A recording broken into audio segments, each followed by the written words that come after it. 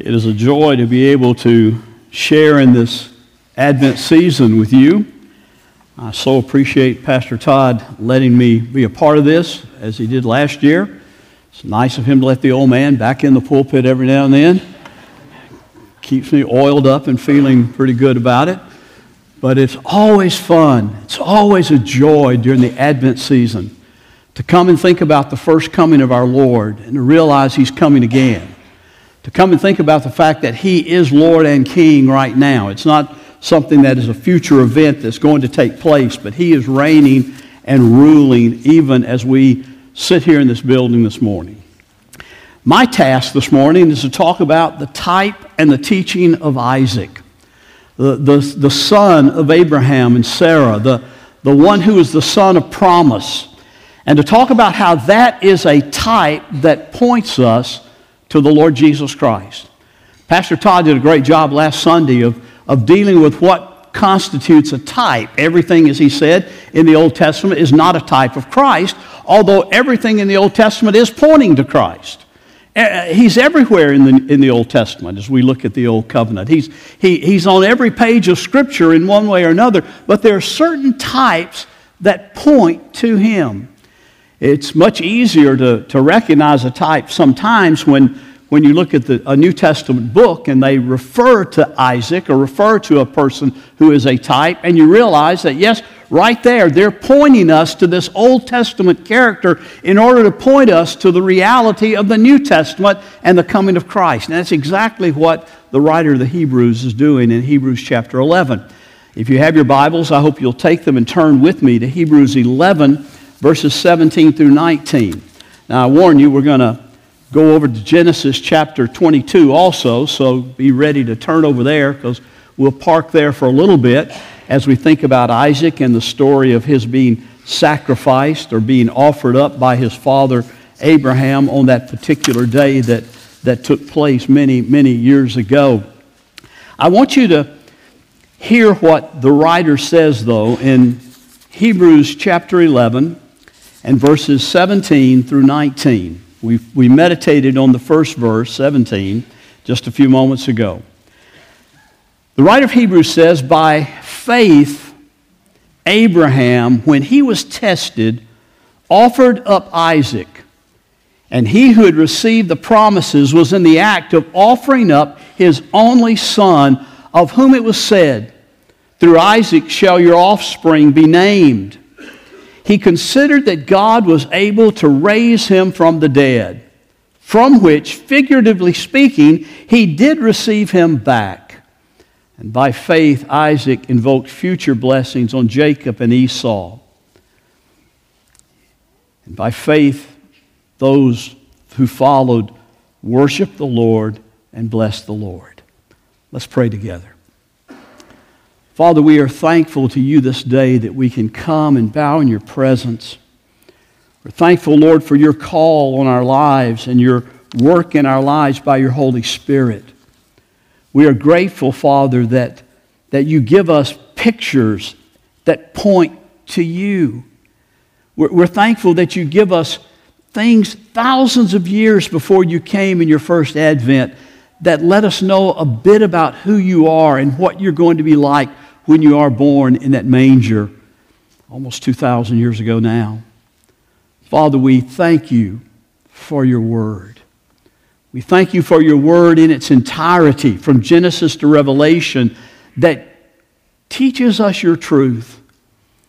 Doesn't tell us everything we'd like to know, but Father, it does tell us everything we know to walk with you and to trust in you, and to know that though our sins be many, your mercy and your grace is far greater than any sin that is in our lives when we come to the cross, when we come to Christ.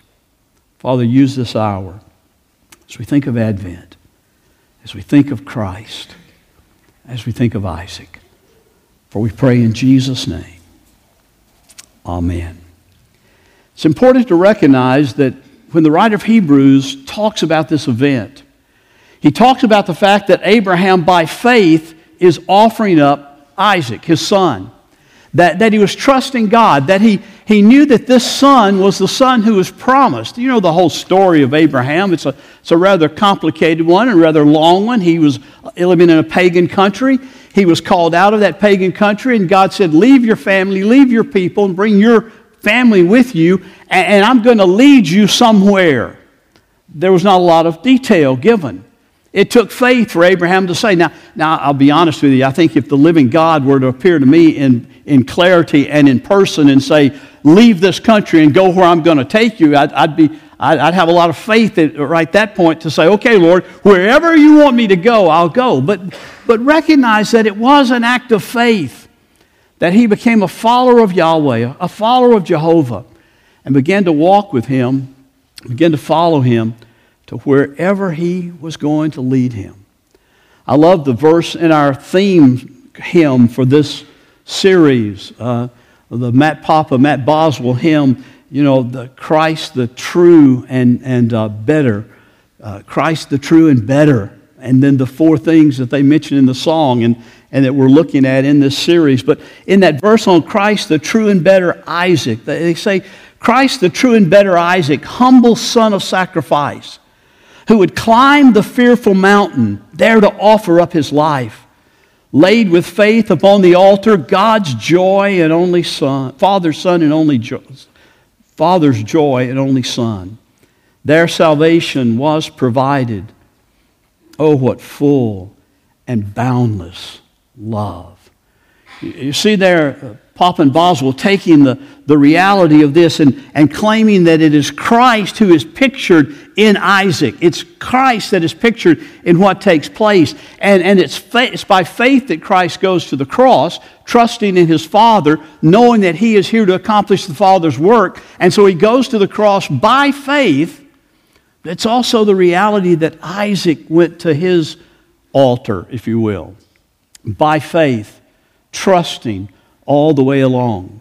In Genesis chapter 22, and if you want to turn there, please do. I'm not going to go into every verse here, but I'm going to do most of them, talk about most of them. But in this passage, you realize that something unique is taking place. Something that has never taken place before at this particular time in the life of God's working with his people. Now, Abraham had come out of a pagan culture. You understand that? So Abraham was not unaware of the fact that there was child sacrifice in that pagan culture. In some of the cultures, it was a normal thing to take place, that you offered a sacrifice of a child. Moloch was a false god that required the sacrifice of infant children. And that's why in our own day we kind of attach Moloch with the whole abortion and death culture that we're living in. It's requiring death for that particular worship, if you will. And so we see that as a part of pagan culture.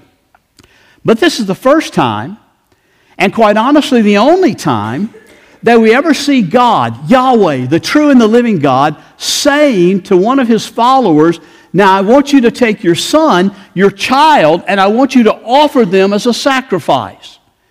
We know that Abraham had waited, Sarah had waited on a child, that they had been promised when they came out that they would have a child and he would be the one who would take their name forward, and their people would be like the stars of the sky and the sand of the sea. They would be multiplied through Isaac. And they waited on that, and they just didn't really know that it was really going to happen.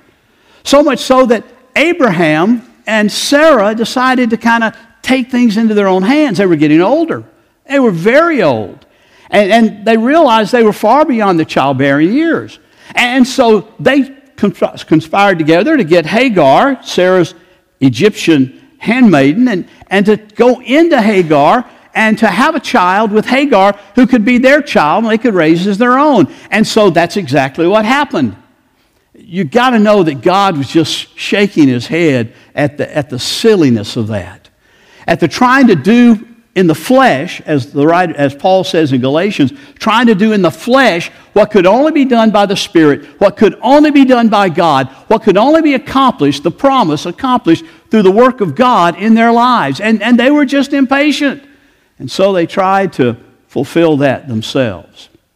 And then later, Sarah, long after an age where she would be able to naturally bear a child.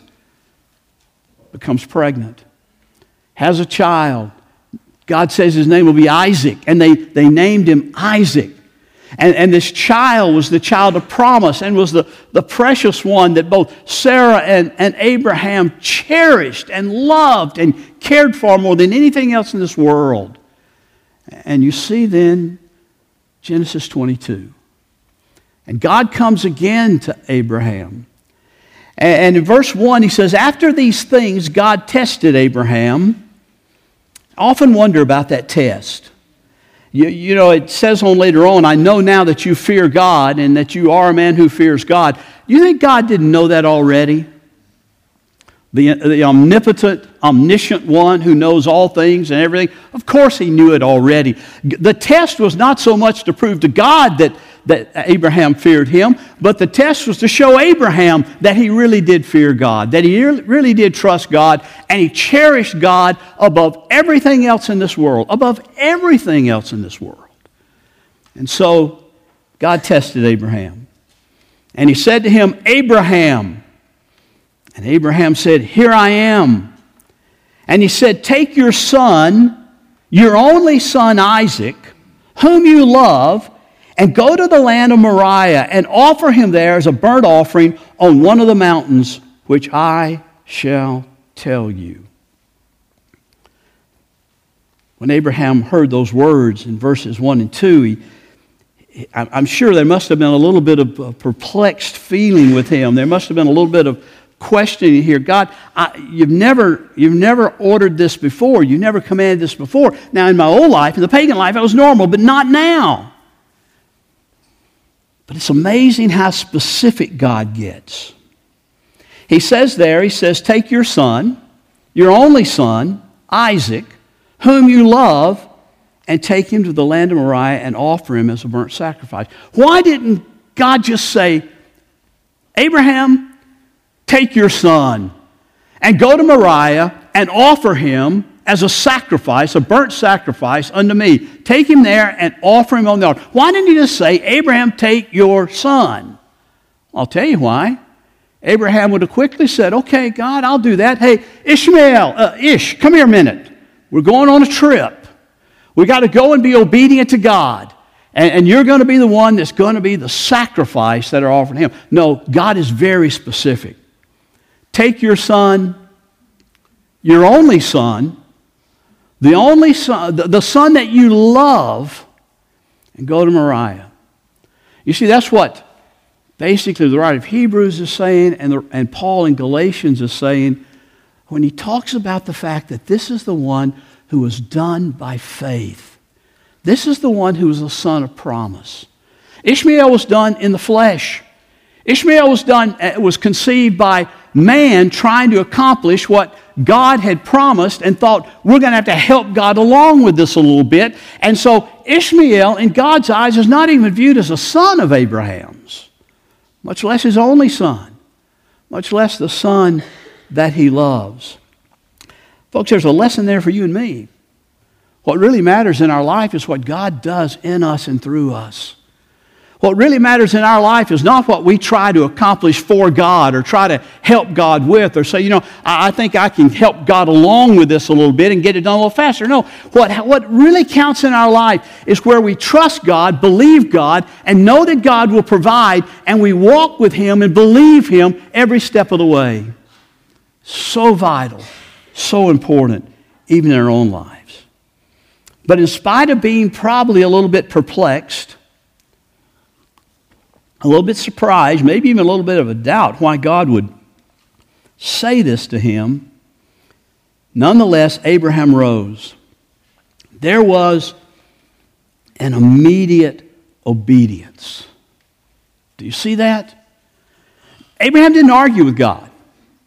Abraham didn't say, God, wait a minute. Do you know who you've just told me to offer? Do you realize that you have just told me to offer up the son of promise, the son that you gave to us in a supernatural way when we were far beyond childbearing years? Do you know, God, who you're asking me to sacrifice? Of course, God knew who he was asking him to sacrifice. And so Abraham has learned that God is faithful. God is true. And he says, okay. So immediately he rose early in the morning. He saddled his donkey, and he took 2 of his young men with him and his son Isaac. And he cut the wood for the burnt offering and rose and went to the place which God had told him. And on the 3rd day, 3-day journey to Moriah, on the 3rd day, Abraham lifted up his eyes and saw the place from afar. And then Abraham said to his young men, "You stay here with the donkey. I and the boy will go over there and worship and come again to you." Even in spite of God never saying anything like this before, Abraham obeyed God. There's an amazement that God would tell him to do this. Matter of fact, a lot of biblical scholars will, on the left side will say, this is really not real. This can't really be a part of Scripture. God would never do that. Oh, God would do it to show us the faithfulness of Abraham, but also to show us the faithfulness of God that was yet to come. And so he did it, an immediate obedience. 3-day journey to Moriah. And in verse 5, there's just a hint of Abraham's faith. And I don't think it's any minor thing. When he says to the 2 young men that went with him to help him bear the load, he said, "Listen, stay here with the donkey. I and the boy will go over there and worship and come again to you." There's a faith there that I'm going, and I'm going in obedience, and I'm going to seek to do everything that God has told me to do. I've got the fire, I've got the wood, and we're going to go and build the altar, and we're going to make that sacrifice that God has required. The writer of Hebrews reminds us that he really believed there could be a resurrection. Now, there's something else that's never happened up to this point. Never been a resurrection from the dead. And yet, Abraham says, I believe that if God requires me to sacrifice Isaac, and he's the son of promise, that there will be a resurrection, that he will, again, rise from the dead. So they went out. So Abraham took the wood and the burnt offering and laid it on Isaac, his son, and he took in his hand the fire and the knife. Now, Isaac bears the load of the sacrifice that's about to be made. The sacrificial instruments, the wood, the heavy part. Abraham had a fire, and Abraham had a knife, but not the wood. Tells us a lot about Isaac here. Isaac was no small child. Spurgeon said that he believed that Isaac was probably 33 years old when this took place. Might be a little bit of typology in that, don't you think? That Isaac was around 30 to 33 years old when they went for this sacrifice. So you got to realize that Abraham was not as fast or quick as Isaac. Abraham was not as strong as Isaac. And so the wood was placed upon him, and he carries the wood to the place where there's going to be a sacrifice, and recognizing there's nothing to sacrifice at this point. So the writer goes on, and he says, as he took the wood and laid it on Isaac, and they went both of them together. And Isaac said, "Father?" And Abraham said, "Here I am, son. Here I am, my son." And he said, "Behold the fire, and behold the wood, but where's the lamb for the burnt offering?" Where's the lamb? Which is by far the most important part of a burnt offering. You don't just burn wood as an offering. You don't just light a fire to say, this is an offering unto God. There is to be the sacrificial lamb, the lamb that was without blemish, the lamb that is perfect. Father, where's the lamb for the sacrifice, for the burnt offering? And Abraham said, God will provide for himself the lamb for the burnt offering, my son. So that both of them went on to that place together. Again, in Abraham's mind, he knows that he is about to sacrifice his son. But he also knows that God is faithful to all his promises. And so if he does sacrifice him, he'll be resurrected. Or somehow God is going to provide. So verse 9 says, when they came to the place which God had told him, Abraham built the altar and laid the wood on the altar and bound Isaac his son and laid him on the altar on top of the wood. Now, I believe you not only see the faith of Abraham here, but you see the faith of Isaac. You see that he not only trusts his father, but he's trusting God for whatever this is. Isaac is not going to fight his father, although he could probably whip him if he needed to in a fight. He could probably have said, I'm not going to be bound by these ropes. I'm not going to be laid on that wood. What are you doing, Father? But he didn't. Abraham bound him, put him on the altar on top of the wood. Then Abraham reached out his hand and took the knife to slaughter his son. Can you imagine the emotions that must have been racing through his whole system? Can you imagine the mixture of faith and fear and understanding and misunderstanding and questioning and all this? But he takes that knife. He gets ready to slaughter his son. He walks over to where the altar has been prepared and where Isaac is laying bound by ropes. And he takes that knife and he raises that knife up to pierce it through the very heart of Isaac and then offer him as a burnt sacrifice. And as he raises that knife up, in verse 11 it says, the angel of the Lord called to him from heaven and said, Abraham, Abraham. And he said, here I am. Same words he said to God when God said, Abraham, I want you to go to Moriah. I want you to go and make this sacrifice. Here I am. I almost wonder, though, if there weren't a little bit of a different inflection in his voice here. Earlier when God said, Abraham, and he said, here I am, Lord. If now it wasn't sort of like, Abraham, Abraham, and he said something like, here I am. What now? Is there a chance? And the angel said, do not lay your hand on the boy or do anything to him. For now I know that you fear God, seeing that you have not withheld your son, your only son, from me. Abraham could not have made this sacrifice without Isaac's cooperation and Isaac's consent.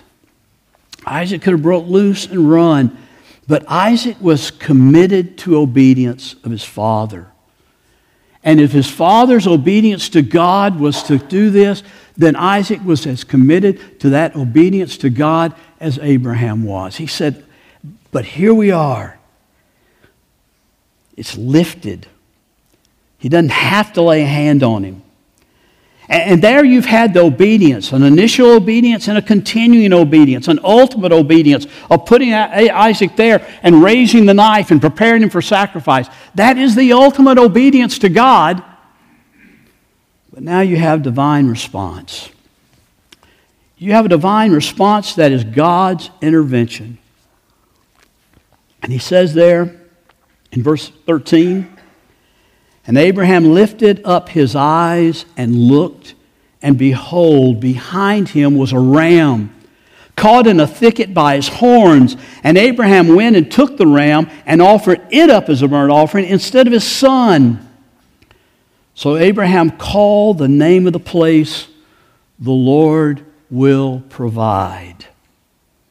As it is said to this day, on the mount of the Lord it shall be provided. The Lord will provide. The Hebrew name of God for that is Jehovah Jireh.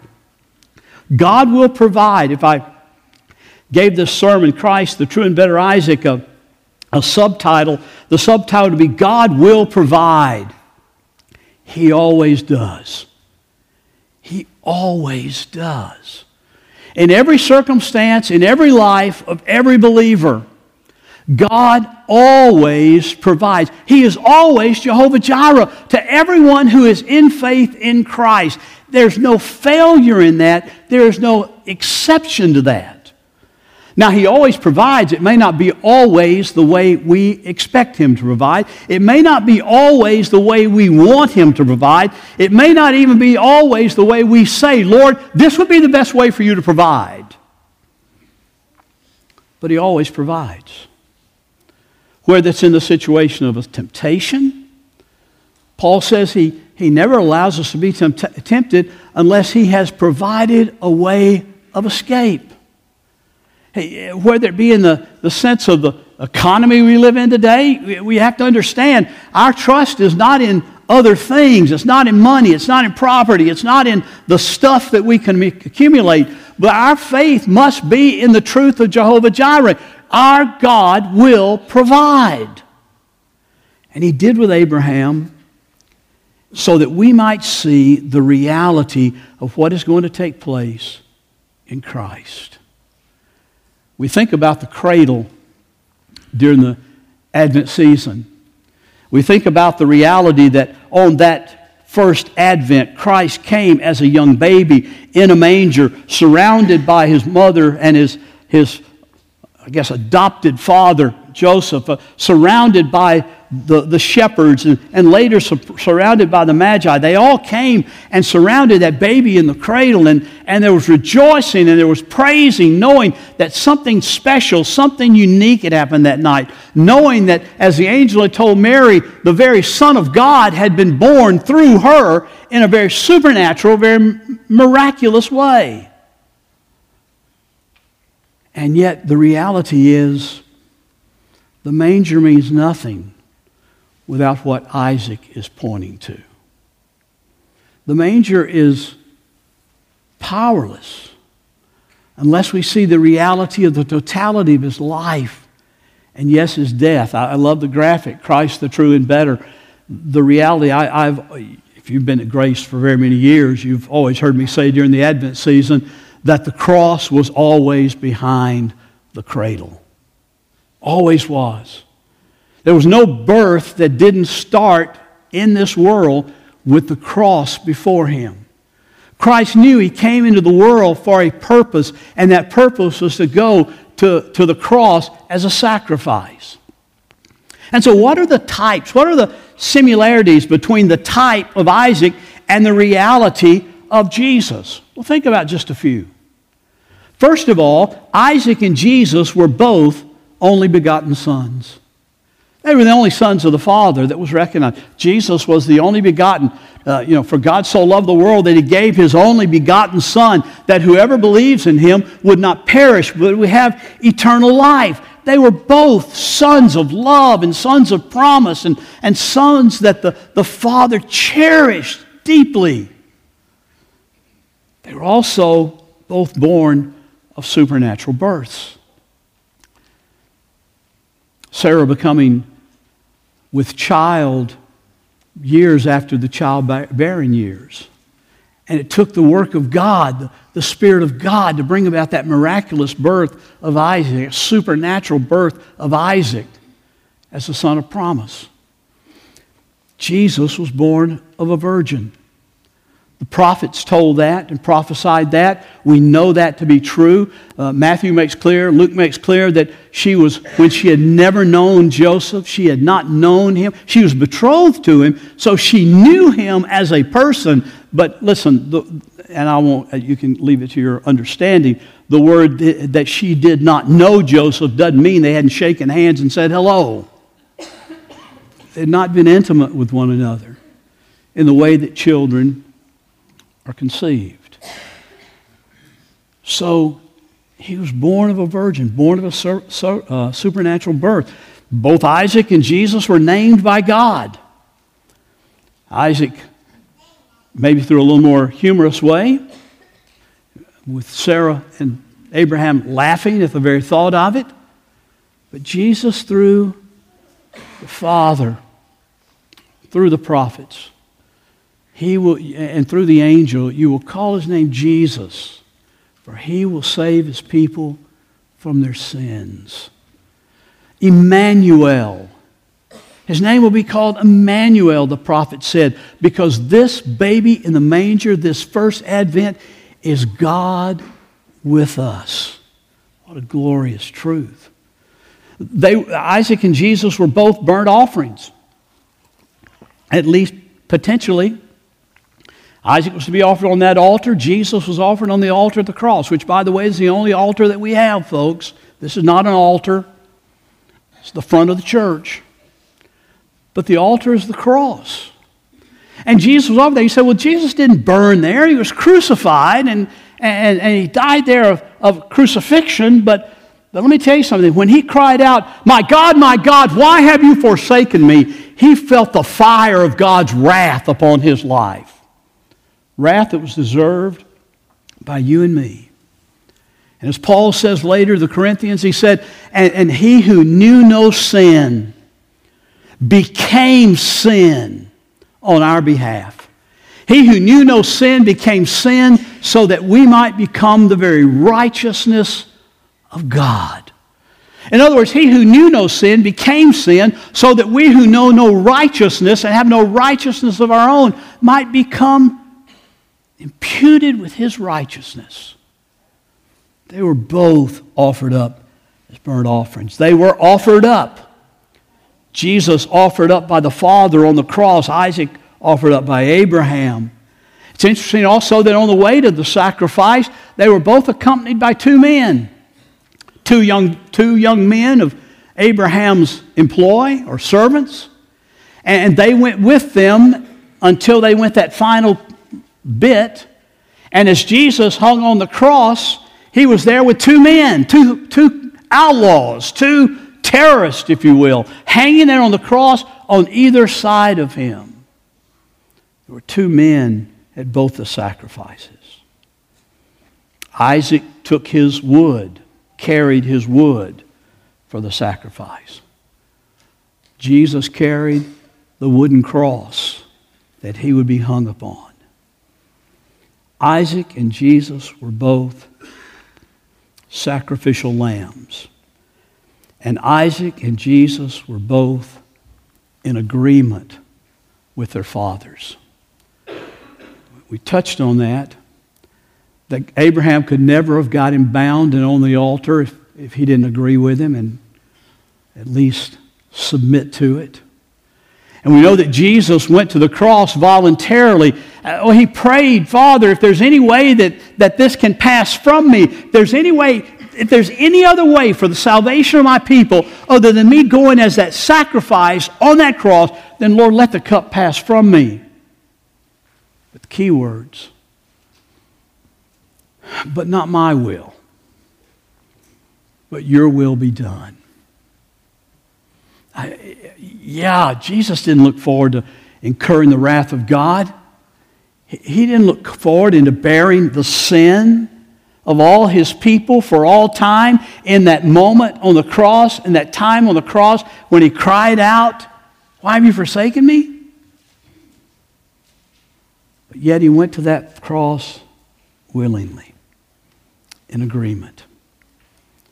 I think about the two of those. I remember one of my favorite professors,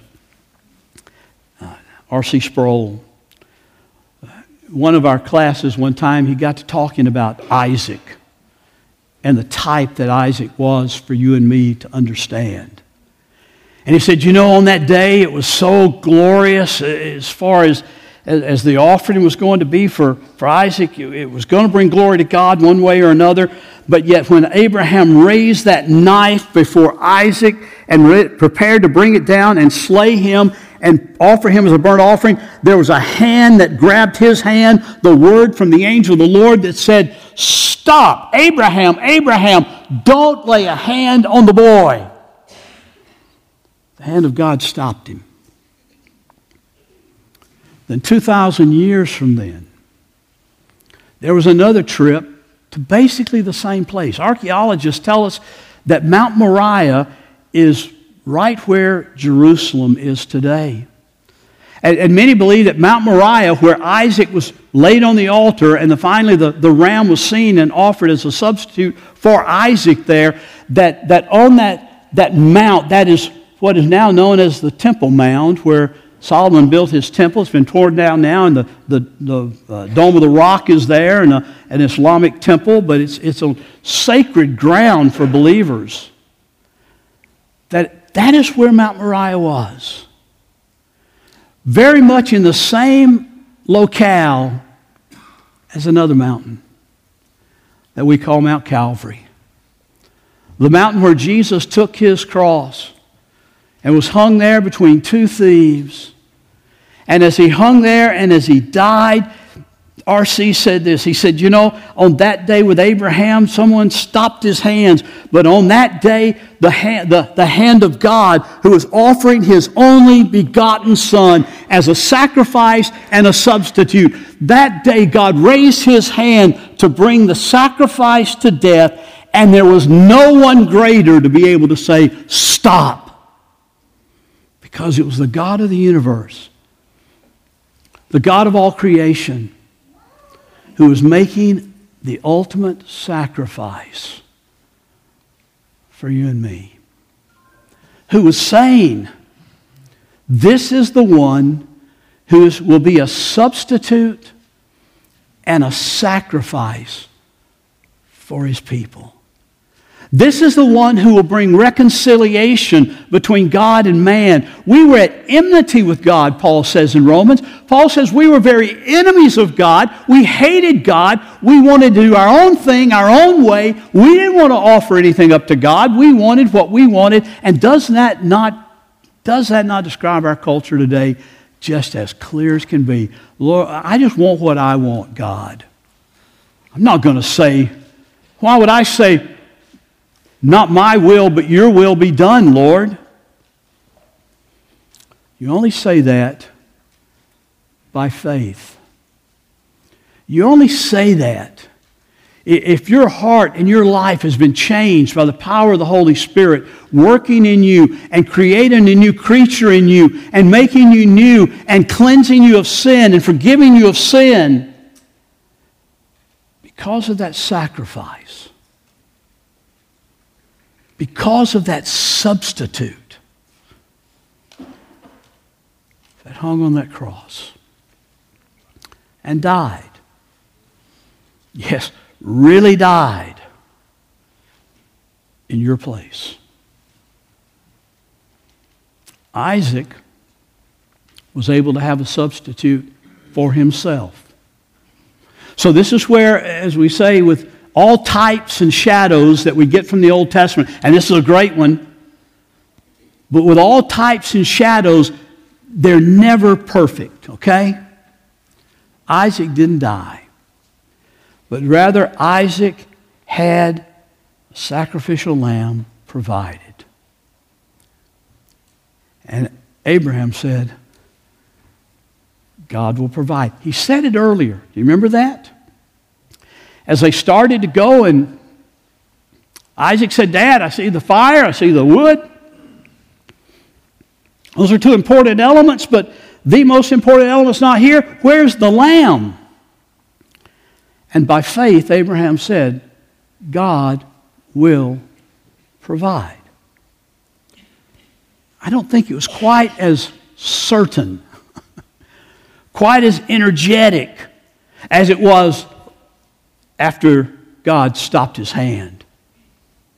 And he realized, and he said, in this place, we will name it, the Lord will provide. God will provide. Yahweh, the unique God of all creation, the God of gods, he will provide. He has provided. He always does. And he always will.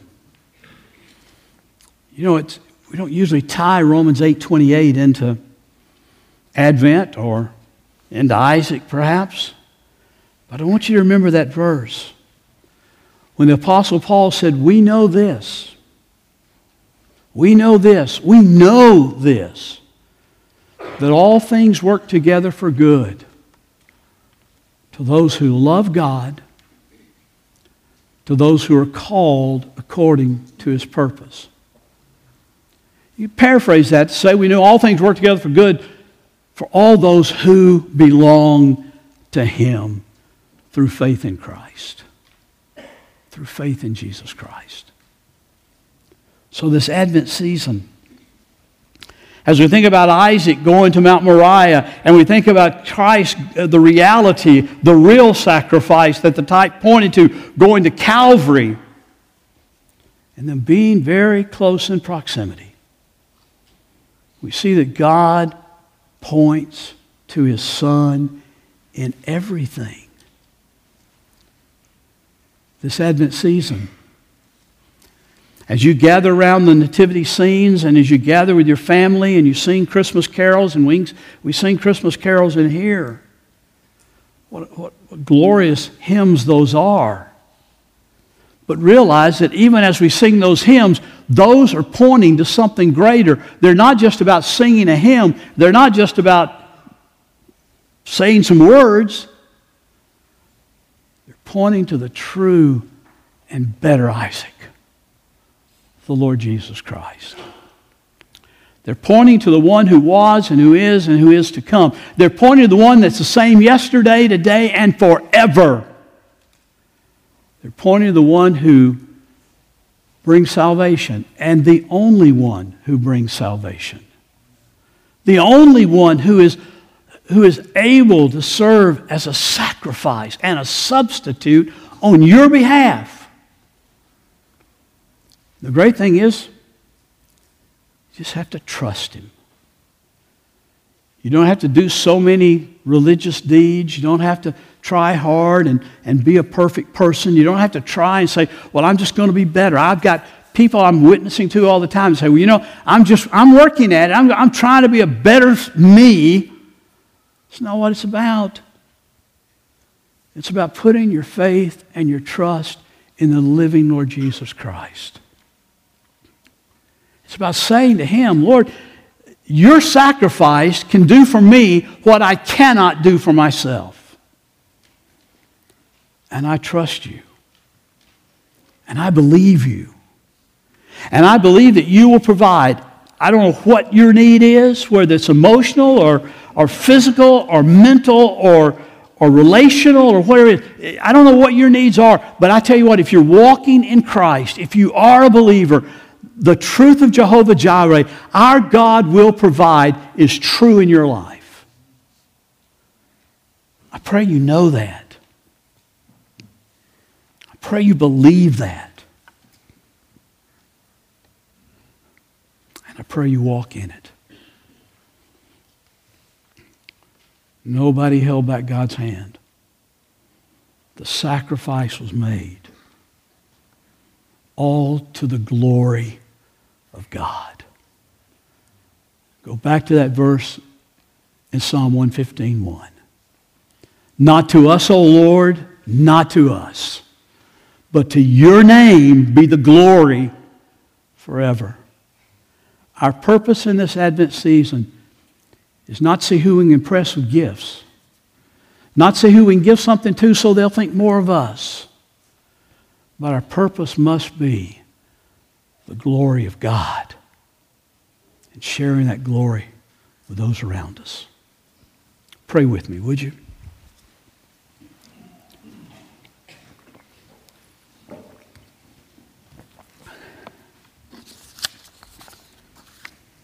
Father, obedience is never easy.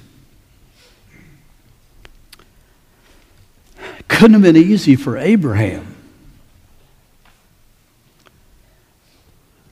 But he obeyed. And you gave him, in a figure of speech, as Paul said, you gave him Isaac back through a resurrection, as a manner of speaking.